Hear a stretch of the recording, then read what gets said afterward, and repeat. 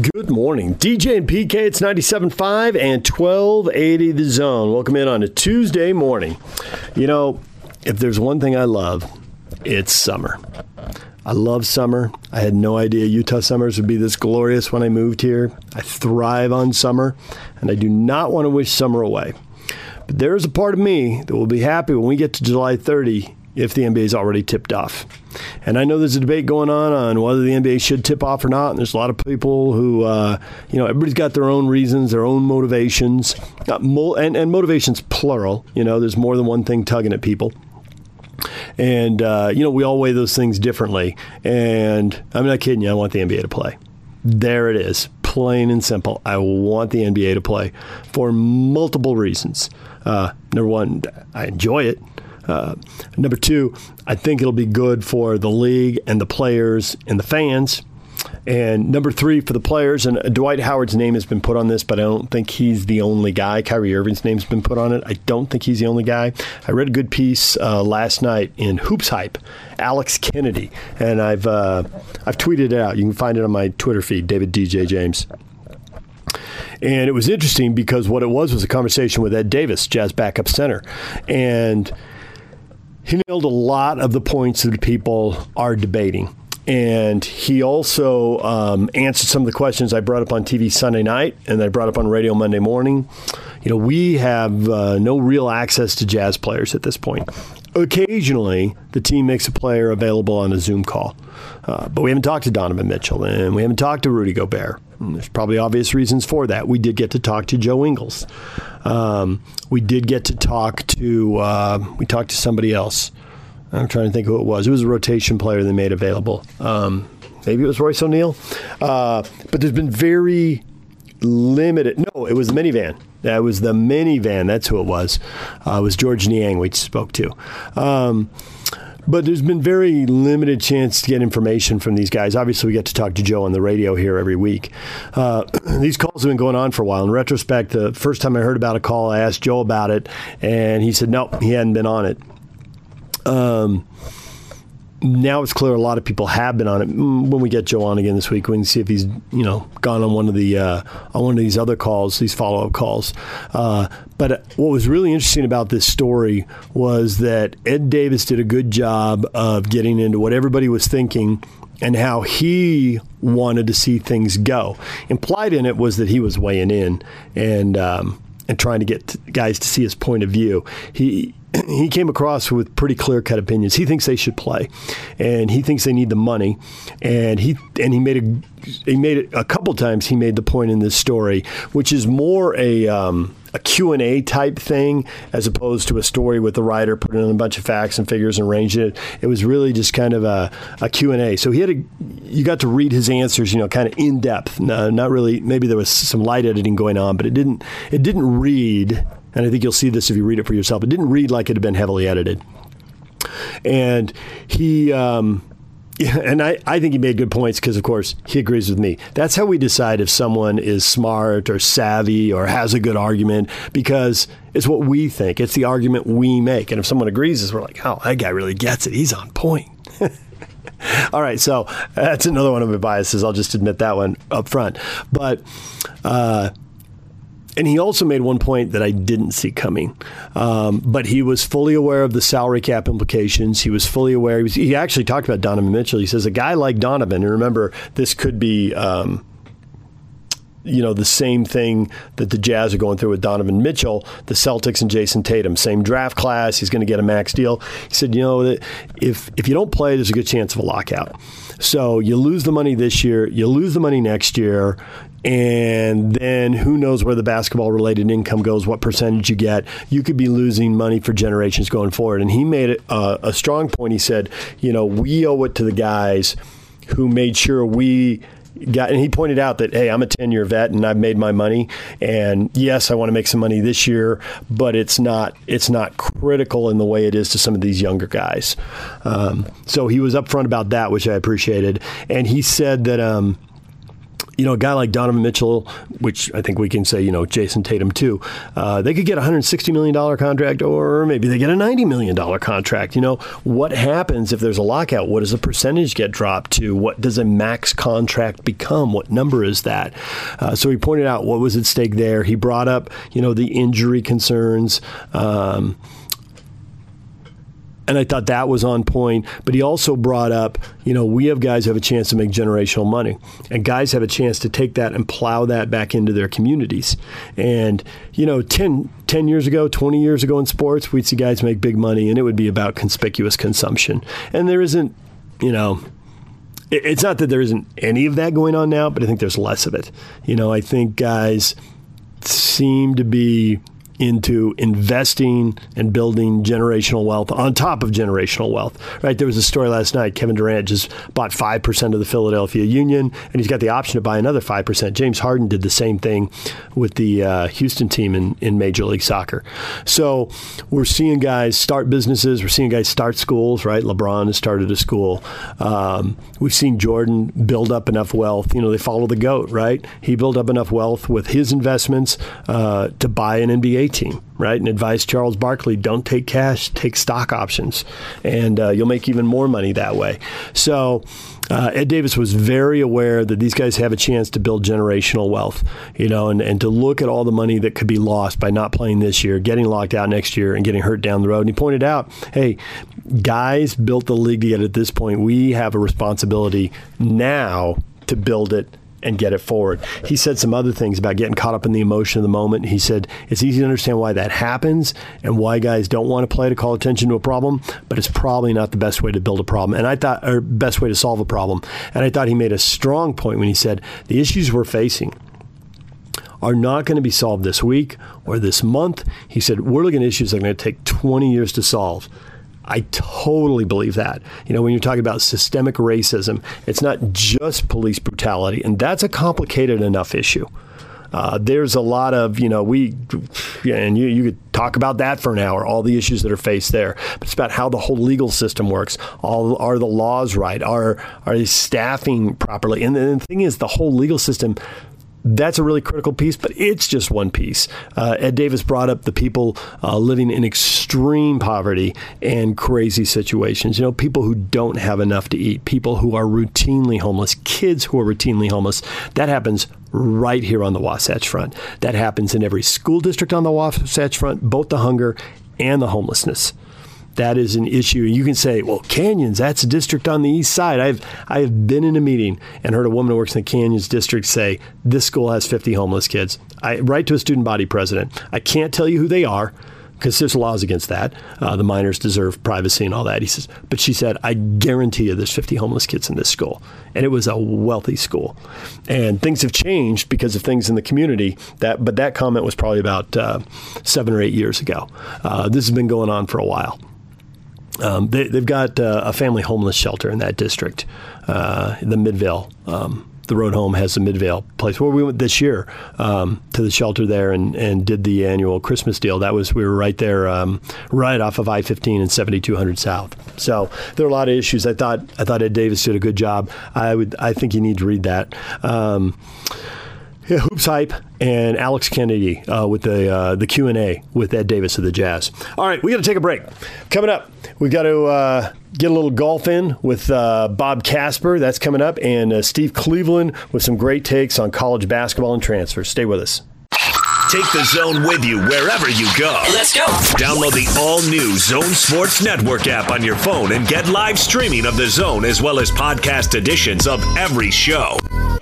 From Salt Lake to Shanghai, Provo to Portugal, or Ogden to Oslo, wherever you go, we'll tag along. Let's go.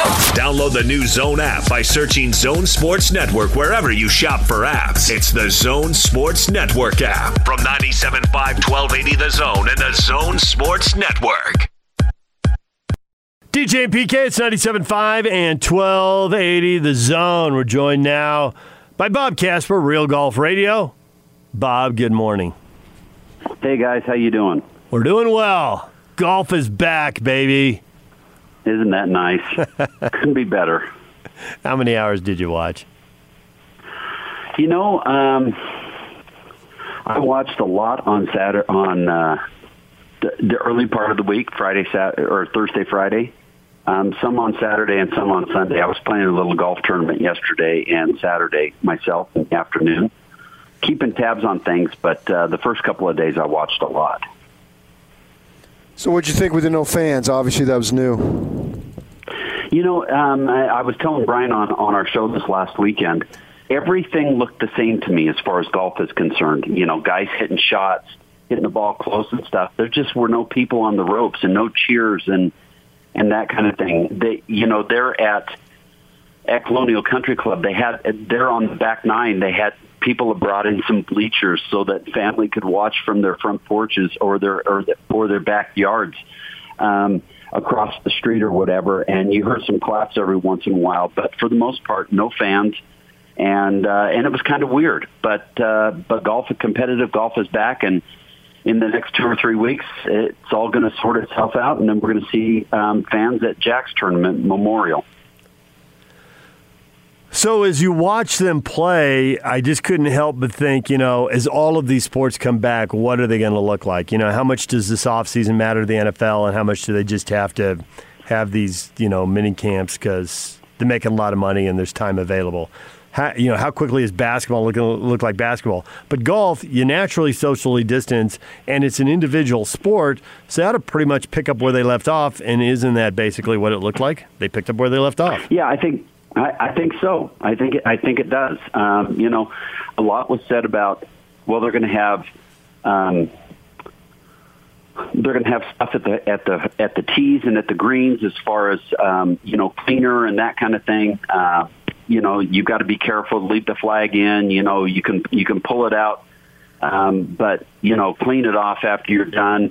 The caddies can only carry the bag. The guys have to grab the clubs out themselves and stuff like that. But for the most part, it was normal. We didn't see the hand sanitizer on the tees and the greens, as far as shots and with the television were and that kind of thing. But we saw the guys, staying apart. For the most part, the caddies were cleaning off the clubs, cleaning off golf balls. It looked like what we would see with normal golf. And I think because it's outside and because it's the type of game, it's an individualized sport, we're going to continue to see it. And it's going to look more and more normal as time goes along. What did you think of the little thing they had between the nines of the microphone there and the camera and players speaking into it as they were basically in the middle of their round? Well, they do some stuff like that on the PGA Tour Champions where they'll talk to the players as they're walking down the fairway. I think they were trying to do some things to make the broadcast a little bit more lively. I know not Justin Thomas, but Ricky Fowler was mic'd up a little bit. And I think we're going to see more of that as, times are changing in this world with everything that's gone on. And I think to be more interactive, I think, some players are going to be mic'd up as they're playing their rounds and stuff. We saw it happen with a couple of exhibition matches over the last few weeks, with Phil Mickelson and Brady and Tiger and Peyton Manning and the guys the week before him.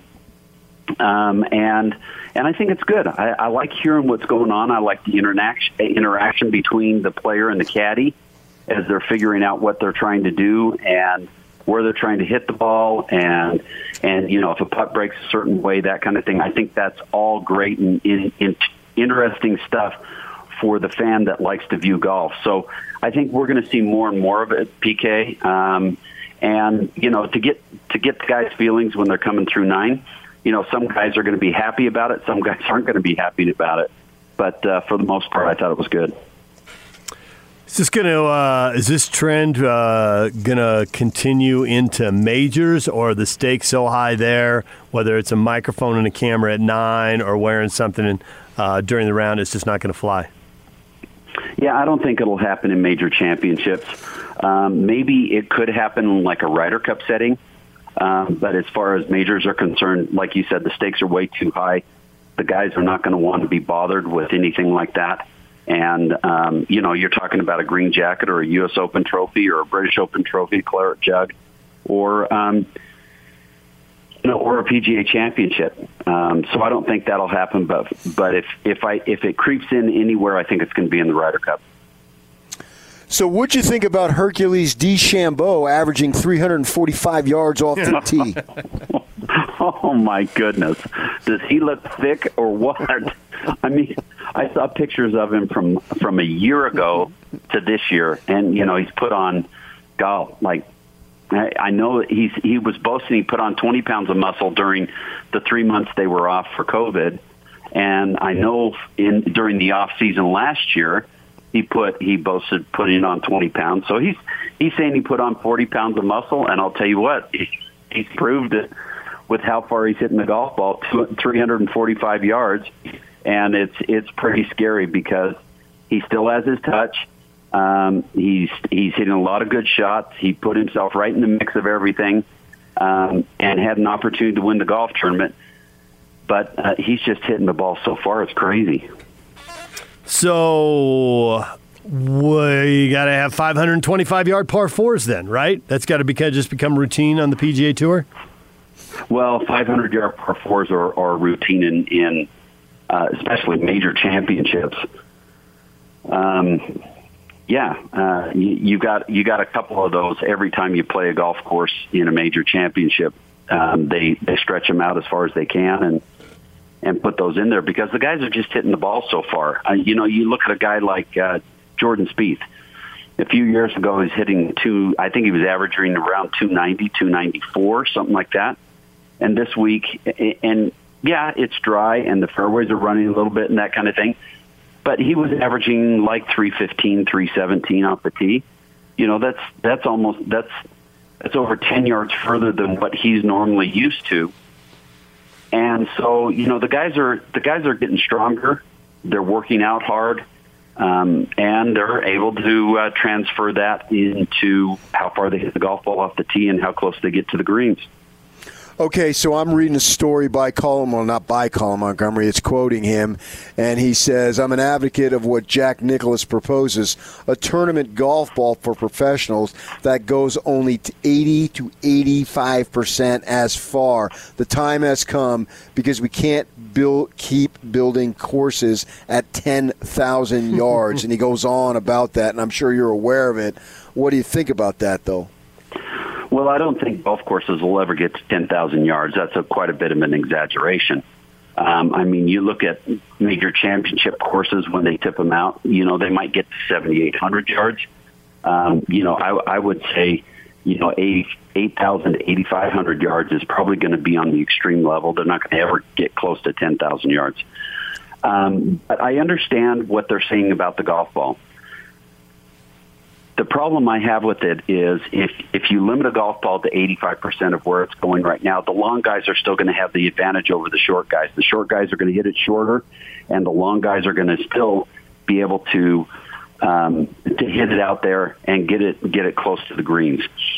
So, you can't fault a guy for going out and working on his physical strength and everything to try to be able to hit the golf ball further, and because that's where the game's going. The game's going towards that bomb and gouge, where you bomb it off the tee, and if you hit it in the rough, it doesn't matter because you're closer. I think what you have to do is condition golf courses and make them more difficult so that when a guy does not hit a fairway, it becomes more penal for him to get the ball onto the green.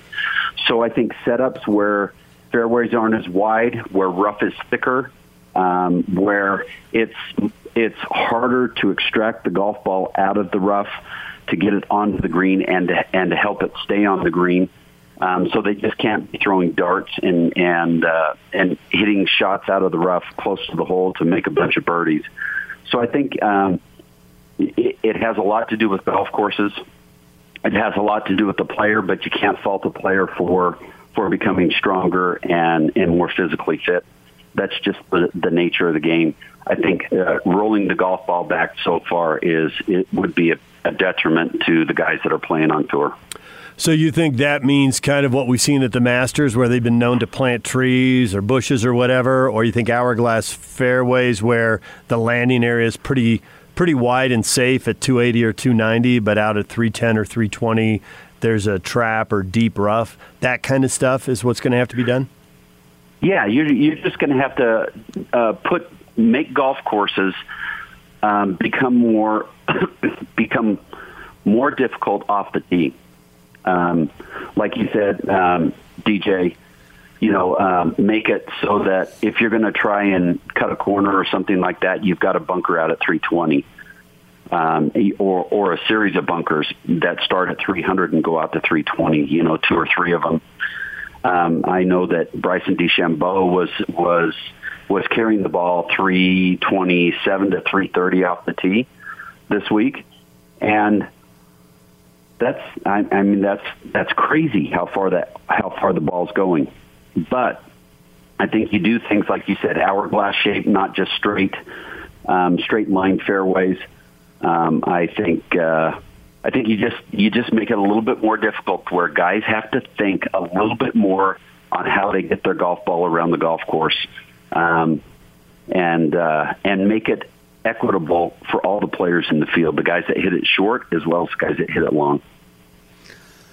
So Spieth had a hot streak, and we all saw that. But Yep. Spieth as a good player is real, but Spieth as a superstar is a false narrative. Well, currently, I would agree with you. You think of him in 2015 when he won the Masters, he won the U.S. Open, he had a chance to make it into the playoff and missed the playoff at the British Open, and he finished second at the PGA Championship. That's a crazy, stupid year in the game of golf, where he had a chance to complete the career Grand Slam all in 1 year.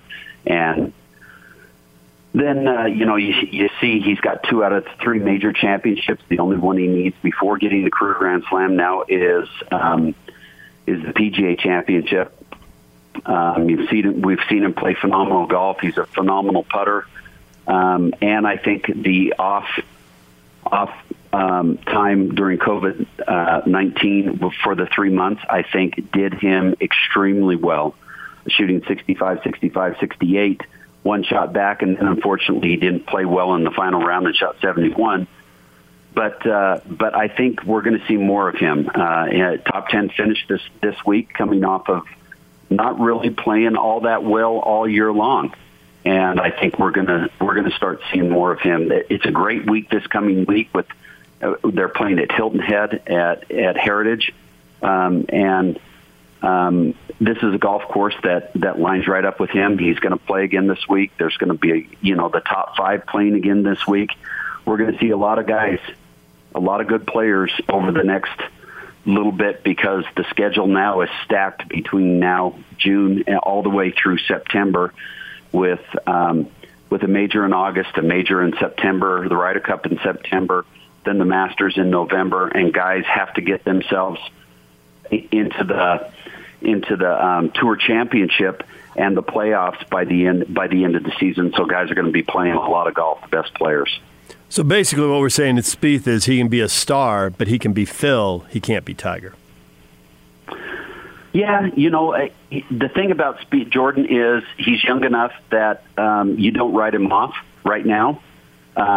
He's not in his superstar category right now, but Jordan Spieth is a guy that can carry the torch for the PGA Tour, just like Rory, just like Justin Thomas, just like Brooks Koepka, possibly Tony Finau if he gets on a run and starts winning golf tournaments. And I don't think Jordan Spieth, you can count him down and out. I think he's a guy that's going to come back. He's going to work hard at it, and he's got plenty of time. He's got 11 tour wins and 3 majors. He's 26, so he does have a lot of time. Yeah. Oh, yeah. He's got a lot of time, and he's a guy that's going to get to that milestone of 20 wins on the PGA Tour where you become lifetime exempt. The most recent to do that has been Dustin Johnson. I could see him getting to, can he get to 5 and 40? I guess we can discuss that. Maybe he can and maybe he can't. But that's Phil. And then Tiger's out there at 15 and 82. Yeah, he's not getting 82. There. Yeah, he's not getting there. Both those guys, of course, are have had remarkable careers, especially Tiger. He's trying to get to where Jack was, and he's already gotten to where Sam Snead is. Phil, if Tiger wouldn't have come along, Phil probably would have won a lot more tournaments, and he's over 40 with the amount of majors that he has, with only a U.S. Open to try to get his career Grand Slam. But for any of those younger guys, there's too many young guys in the game that are phenomenal players. Rory's at 18 wins. Jordan's at 11. Justin Thomas, I think, has 12. These guys will all pull wins in every year, and it's going to keep somebody from just really bombing out there and getting 30 or 40 wins, I think. Bob, we appreciate it as always. We'll hear you Saturday morning on Real Golf Radio. Sounds good, guys. Thanks. I appreciate coming on with you. There's Bob Casper, Real Golf Radio. Good show. Love having Bob and Brian on the air, and we'll get them on the air as we get closer to the majors here. All right, when we come back, we're going to talk with our basketball insider, Steve Cleveland. Brandon Averette transferring from UVU to BYU. The Cougars really cleaning up on the transfers.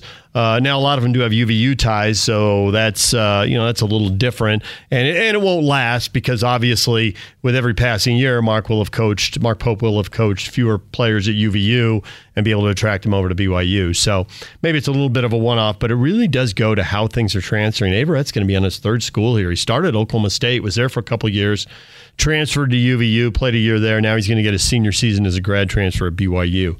And I think it's really interesting talking to Steve here, and we'll get into this, about, coaching. And yes, you have to know a lot about basketball, a lot about X's and O's, but how much is it about relationships? How much is it about being a psychologist? How much is it about managing expectations? And the old school coach who yells and, makes kids play, break them down and build them back up. Okay, well, 1985 called, and they want their coach back, and you might as well give it to him because he's not going to be real useful in 2020. You just can't treat kids like that and talk to kids. And that style, once upon a time, it worked for some coaches, but it's not going to work now. Now you got to be a psychologist and have a relationship and be really tuned in to what kids are feeling, because they grow up in AAU ball, they change teams every year, they don't think anything of it. There it is. We'll talk with Steve Cleveland about that next on 97.5 and 1280 The Zone. Take the Zone with you wherever you go. Let's go. Download the all-new Zone Sports Network app on your phone and get live streaming of The Zone as well as podcast editions of every show. From Salt Lake to Shanghai, Provo to Portugal, or Ogden to Oslo, wherever you go, we'll tag along. Let's go. Download the new Zone app by searching Zone Sports Network wherever you shop for apps. It's the Zone Sports Network app from 97.5 1280 The Zone and the Zone Sports Network. Good morning, DJ and PK. It's 97.5 and 1280 The Zone. It's time to talk basketball with our insider, Steve Cleveland, and he is the exact right guy to talk to at a time like this because he knows what coaches went through, and even though he's retired, he talks to active coaches, and he knows what they're going through, and it's changing, and it's changing rapidly. And Brandon Averette is right on the front lines of all this. The guy's transferring from UVU to BYU as a grad transfer. And, Steve, you're our insider. You talk to people. You hear what's going on. What have you heard? What do you know? The only thing that I've had a couple of conversations, and again, he gives you depth at the point guard. And he does, he's athletic, he's quick, and he can create. And the nice thing is, he's averaged 12 or 13 points a game in the WAC. He played in the community. He's already lived in, Utah. And so the acclimating part of it's going to be real easy. And that's what they've been needing. I mean, they've been trying to find, Alex Barcello obviously can play the point, but now he can also play some two. And Brandon Averette could be, he can play a lot of minutes at the point guard as well. So it was a piece that they've been trying to get. I know that. And I don't know all the people that they were involved with. But you start looking at it, for the transfer, you start with Jake Toulson, who had a huge impact, and now you're talking about, Wyatt Lowell, who sat out, and Brandon Averette, who was a grad transfer, and Richard Harward. So there's going to be quite a UVU presence there. 4 of those players are all going to play significant minutes. So it's a need they had. And it was probably I know they were looking at a lot of other people, but this one they probably had in their back pocket all the time.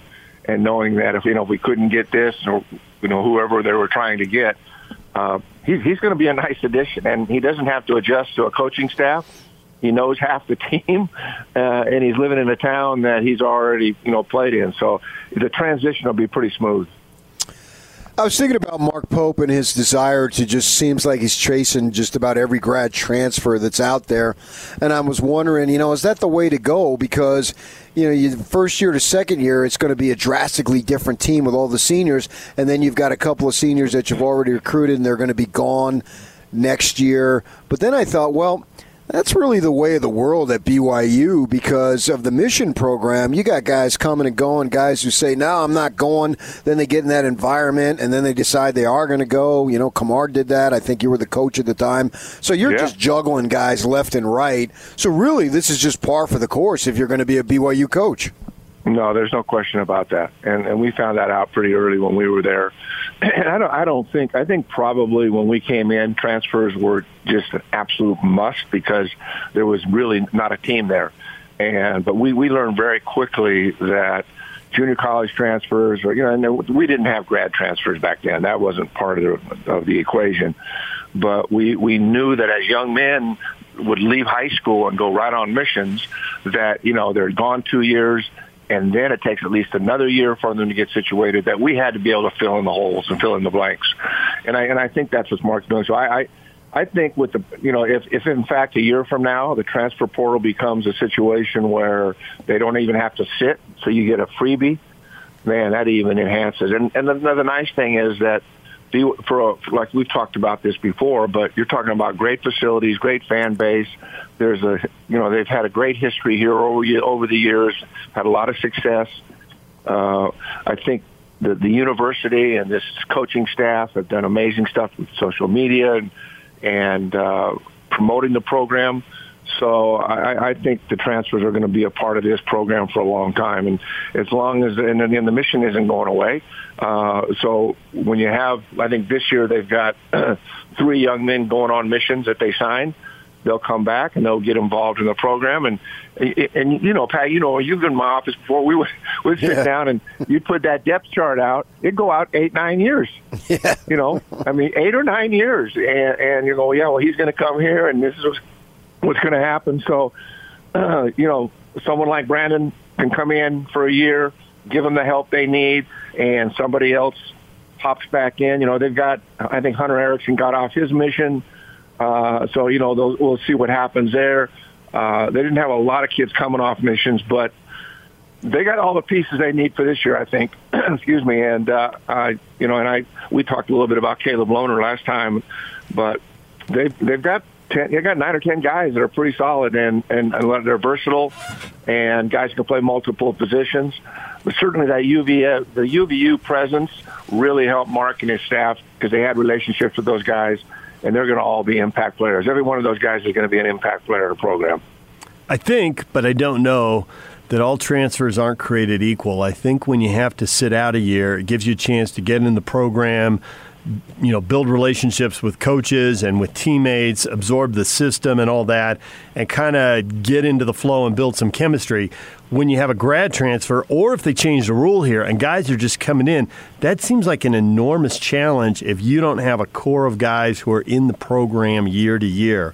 What do you think about that balance of transfers versus guys who are in a second or a third year on the team? Well, there's no question that is really important, and if they're sitting and they're just coming in, and whether they're coming for a year or 2 or 3, I think one of the things that Mark and his staff and everybody, and it's part of kind of the culture of this program, is they talk a lot about the locker room, and you and I aren't in the locker room, but I think one of the things that having those 5 or 6 seniors last year, they were able to create an environment in the locker room, and that's something they talk about all the time. I mean, that's part of who they are, and I think when you're going to bring in transfers, you need to have a core group of guys who understand what the expectations are, and it's really helpful if they're your better players. And I'm looking right now at a core group of guys, and Wyatt Lowell, Gavin Baxter's he's going to be in the program. Richard Harward is going to be there for a couple of years. You got some guys that are in the program that were actually part of the UVU program. So the transition has been easier. Over time, that is definitely something you have to pay attention to. Because when you bring people in, and the other issue is that sometimes we can make mistakes, and sometimes you miss on guys. Sometimes guys get hurt. Sometimes they don't play out or plan out. And especially when you get, they've got a couple of junior college guys here. There's Spencer Johnson from Salt Lake City. You got Gideon George. Gideon George is an athletic, long guy that can help him defensively. Spencer Johnson, all of a sudden now, Brandon Averett probably comes in and takes some minutes. Does Caleb Lohner come in as a freshman? Is he good enough to come in here and play minutes? So the challenges that you have when you bring in transfers, you basically are making a commitment to them. You're letting them know where they kind of fit in the program. But when things don't work out and guys don't pan out or they don't play as well as they can and somebody else comes in, then you get the reverse effect of transfers where people start leaving and all of a sudden it's not the knight in shining armor. So you have to manage that. And you can have too many people. The hardest thing to manage is when you go in at BYU, for me, was when we would go in and we would recruit a freshman and they would go on a mission for 2 years. And then in the meantime, we brought in junior college guys or other players. And when those young people got back into the program, they weren't ready to play. They weren't competitive enough. And consequently, at times, they would leave because there wasn't an opportunity to play. So you have to continue to go forward and recruit at BYU. And transfers right now seem to be the best option that they have to fill in the blanks when young people go away on missions. But it can be managed, and it took, you have staff meeting, you sit down there and you go through this chart and you start looking at what's going to happen the next 7 or 8 years. But that being said, as much as you thought it was going to play out that way, seldom did that ever happen, because people do leave. And sometimes people get into a program where they realize, hey, you know what, this is a place I really wanted to go, but they've got 2 or 3 people at my spot who are really good players. I want to go somewhere where I can play. It's not a matter of coaches bringing in 4 guys at the same position. It's just a matter sometimes that guys don't develop like you think they're going to develop, and there is a little bit of guesswork. There's not a lot of guesswork on transfers. They know Brandon Averett scored 12.8 points a game, played minutes at Oklahoma State. He's kind of a sure thing. It doesn't matter. They've seen him up close and personal. They know he can come in and help Alex Barcello, who will probably play the 1 and 2. You got Connor Harding. Now all of a sudden, Wyatt Lowell ends up playing some 3. The lineup looks like you're looking at it going, okay, this thing's really solid. And I think they do have a few seniors, but they've got a lot of underclassmen as well. I can't remember if I asked you or if we asked you about this, so if I have, forgive me, but I want to get your thought on it now. This Lohner kid, you brought him up a couple of times, so obviously you know about him, and I know you talked about him because you had an opportunity of meeting him and his folks, you told us. But what do you think about a coach being, I don't want to say under an obligation, but whatever it might be in terms of, like for Larry at Utah, to release the kid? What is your thought on releasing a player in this situation? Well, and that's going to change differently with every person. I don't know any of the circumstances. I was actually surprised, and we did talk about this, that Caleb went to Utah. But I do believe it was during the transition with Coach Rose, and there was some unknowns about who would come in and coach and what the circumstances are. But that being said, I always kind of felt like Caleb Lohner was probably, just based upon my conversations, he was going to BYU. His dad played there. Seemed to be kind of a natural thing. I think the one thing as a coach, and I'm in Larry's situation, and you're always trying to do what's best for the kids, but you have to do what's best for the program as well, and that hurts the University of Utah. And I think the question you have to ask yourself, how did this happen? What were the circumstances? What's the situation? What's it driven by? How did this all come about? Well, when you're the head coach and you're losing a player, you're going to want to find out every situation and circumstance that went on. Why did this happen? What are the circumstances? What was involved? And then you're going to make it. They can't replace Caleb Lohner. That's the thing. They're not going to. It's too late to replace him. If he was in their plans this year to play significant minutes, you can understand why a coach or a coaching staff would be upset about losing the guy. And whatever the circumstances were, maybe he just changed his mind and decided, I want to go to BYU. Whatever it is, it doesn't matter. It makes it really difficult. Right now, it seems that the culture in the country is when this happens, people just let them go. The culture with transfers, the fact that we're going to probably see here within 12 months, you can now transfer to a different school and not have to sit out. So that whole environment has changed. I mean, for me, yeah. I mean, if I'm the coach that's losing a four-star guy that can probably come in and score 12 or 13 points, I'm going to be upset. I'm going to be, angry. I mean, this is my livelihood. This is our program. We're counting on this guy. But then again, you don't want someone in your program that doesn't want to be there.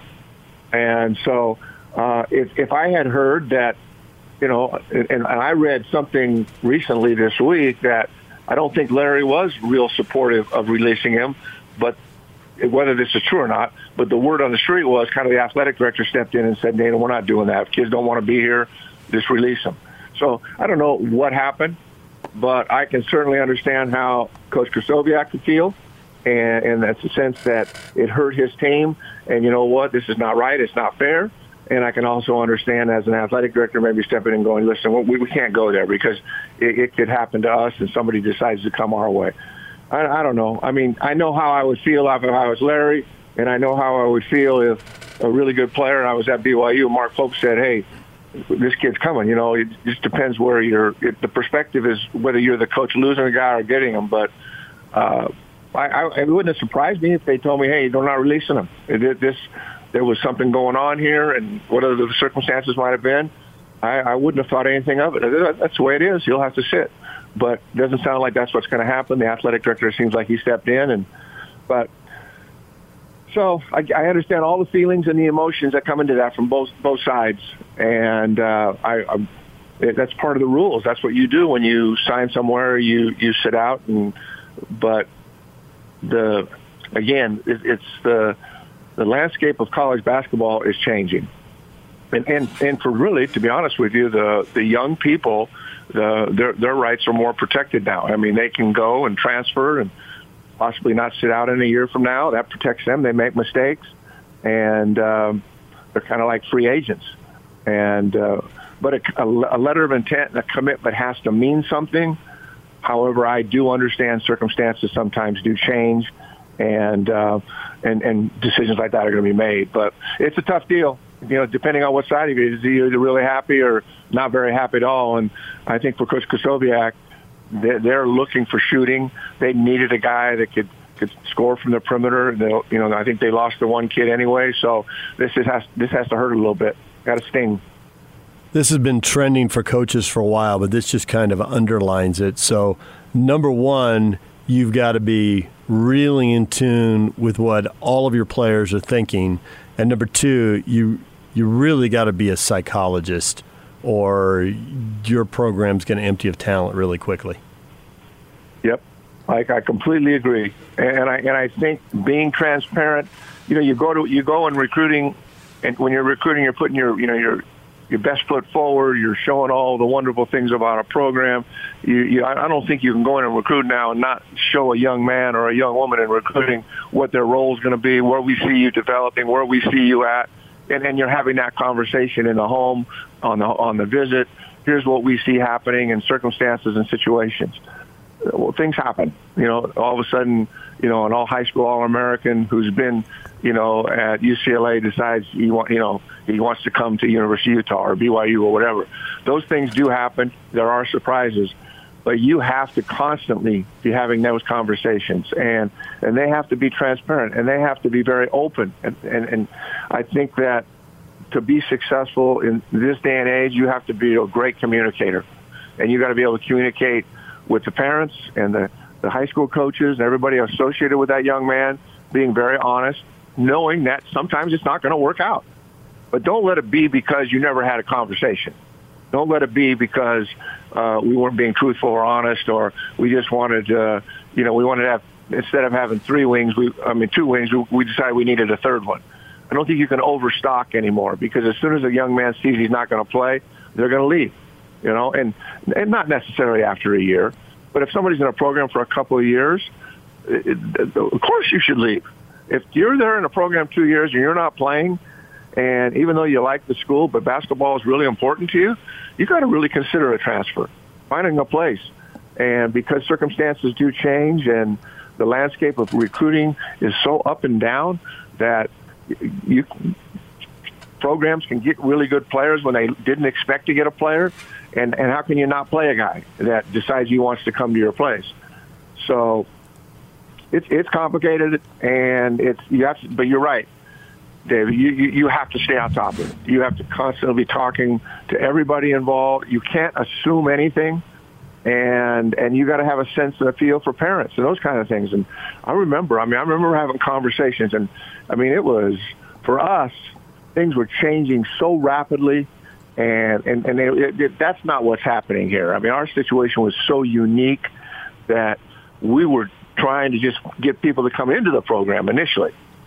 And then all of a sudden we started getting good players, and some of the guys that were there, you could see that their role was going to change. And so we had to sit down and say, listen, here's the circumstances, and you haven't done anything wrong here, and we're not taking a scholarship from you, but it's the situation. If you want to really play, you probably need to go somewhere else. But that wouldn't have been after 2 months or a semester. It'd be more than likely after a year or two, where you give a guy a chance, every chance you can. And so those are hard things, really hard things. And there's a lot of pressure on everybody to be successful. I think the loaner thing, to me, I kind of understand it, but here's a situation where I think BYU was a place he really was thinking about going.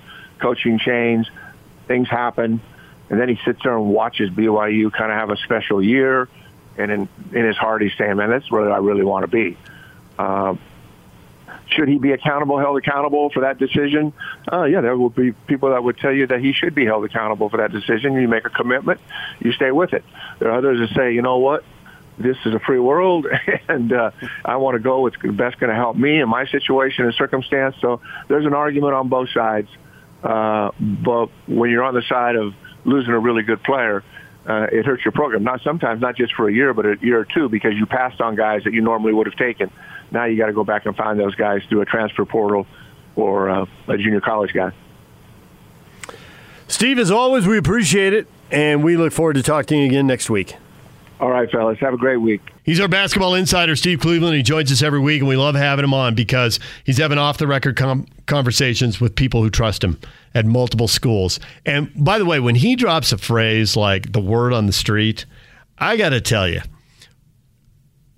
whatever you've seen, the little old ladies gossiping at church, or the kids who gossip at school at lunch and talk about, who's dating who and who was out at whatever party, basketball coaches, oh my gosh. Now, if you're not into it, you say they're gossiping. If you are into it, you say they're talking shop. But either way, word spreads, and it spreads quickly, and they talk. And they're a tight-knit group, and you work with somebody and they move on and you're still tight with them, but it's just circumstances drive you apart. But what happens is guys you work with start changing teams and changing leagues, and pretty soon, if you do this for a while, if you do this for 10 or 15 years, you got a network throughout the country. Okay? I don't coach, and I got a network into multiple leagues. I can show up at an NCAA tournament and see someone who's working in one league and know them from another league.